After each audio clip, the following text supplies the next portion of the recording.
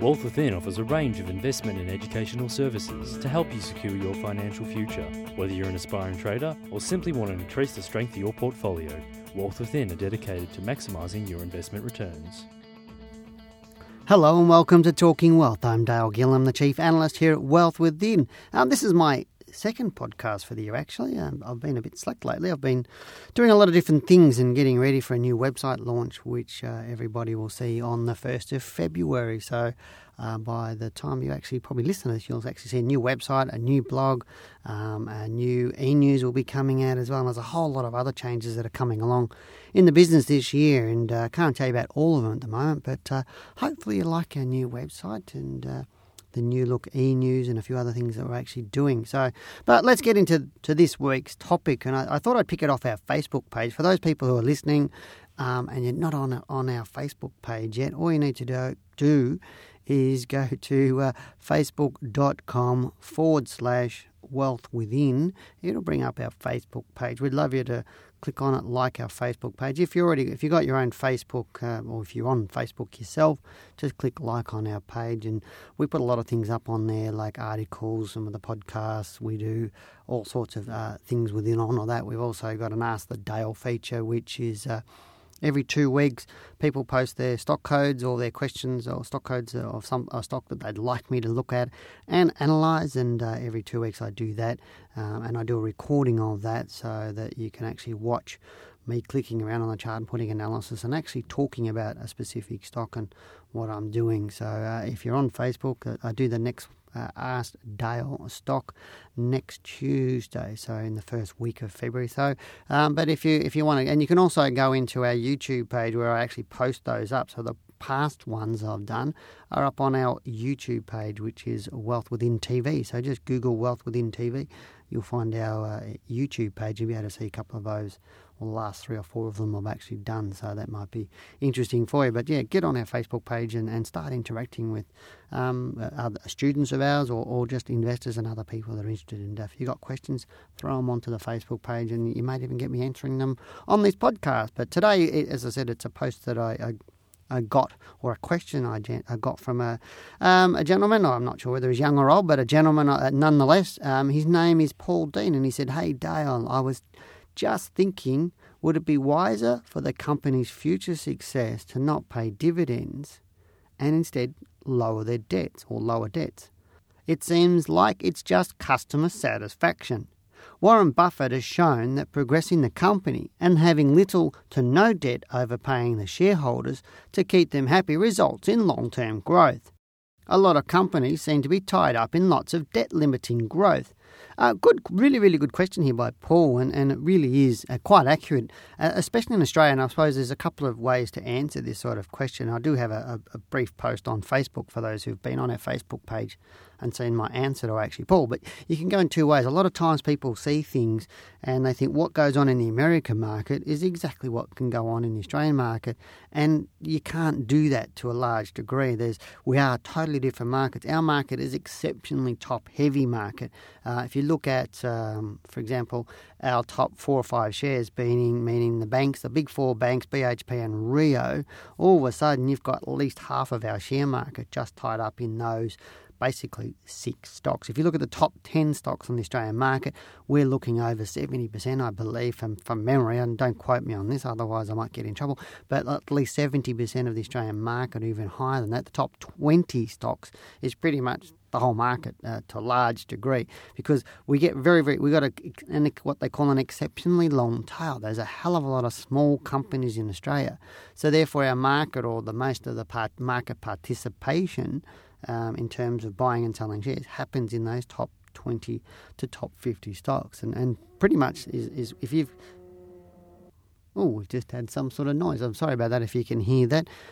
Just getting back to, it wasn't me, excuse me, it wasn't me, it was outside the booth. Basically what we're looking at here is, as I said, is a very top-heavy market where you've got a small amount of companies. And really once you get outside the top 50, they get very, very small quickly. And outside the top 100, they're very, very small in terms of liquidity, etc. like that. And that's why I'm always saying to people, stay in those top sort of 100 stocks at least. preferably in those top sort of 50 stocks because you're getting that liquidity anyway. So, but you can't really compare what Buffett talks about in general terms in what's going on in America. I mean, you're talking about the S&P 500 is 500 companies.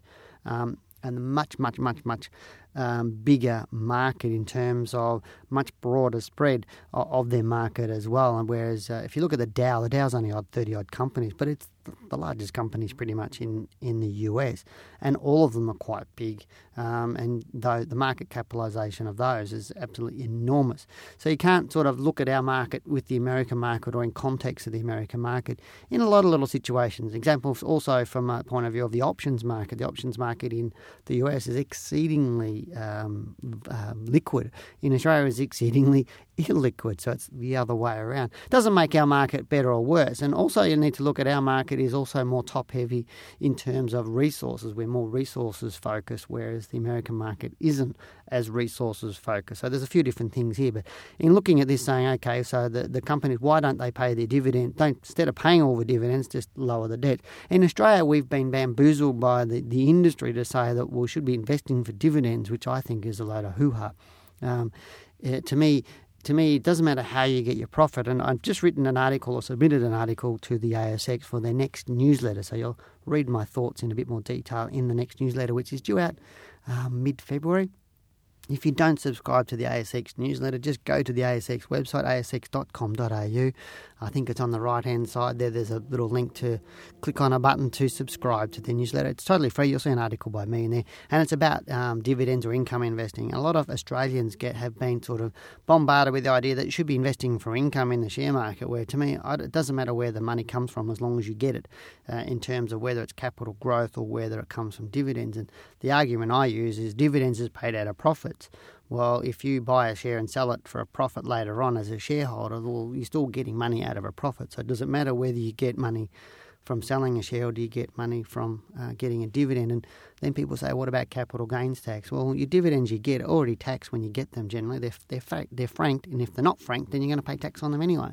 So the tax is an irrelevant type of argument to me. So what we're talking about here is should they get rid of their debt or lower the debt? And I believe that's correct. To me, I'd rather have a company that has higher growth potential than one that's paying a higher dividend and no growth potential or going south. And I know the argument that I use is really Telstra fell for 10 years and it was paying a good dividend, and the lower it fell, the better the dividend seemed to look from the share price. But the thing is why have a dividend yield or get a dividend yield of 5% when the share's going down 20 or 30 or 40% on you in a year? You haven't really gone anywhere. You've actually gone backwards in your investment. So I'd rather go for growth. And there's obviously debt levels here. I mean, companies generally have lower debt levels than individuals. A bank will let an individual borrow, 90% for a house. Banks don't let companies borrow to those sorts of levels. But to me, and I very much, the best companies on our market, BHP and Rio, pay very, very low dividends, and they're very good growth companies. Another good example of a good company that doesn't pay a lot of dividends is News Corp. Been a fantastic company over the years that it's been on our marketplace. So I would rather see that, and in terms of I'd rather have the knowledge that it's got the cash flow to fund its business, to fund the ups and downs of the marketplace and the economies, etc., and grow and take on more and acquire more. If it's paying more of its money out in dividends, it has less free cash flow to go out there and expand its marketplace and to take on other businesses. So I reckon it's a great question by Paul, so thanks for asking. I'll leave all that with you in terms of the information I've got. Hopefully you've enjoyed this podcast. You've been listening to Talking Wealth, and I'm Dale Gillen, the Chief Analyst at Wealth Within. Take care, and I'll talk to you next time. Talking Wealth was brought to you by Wealth Within. To learn how you too can maximise your investment returns, call 1300 ShareTrade.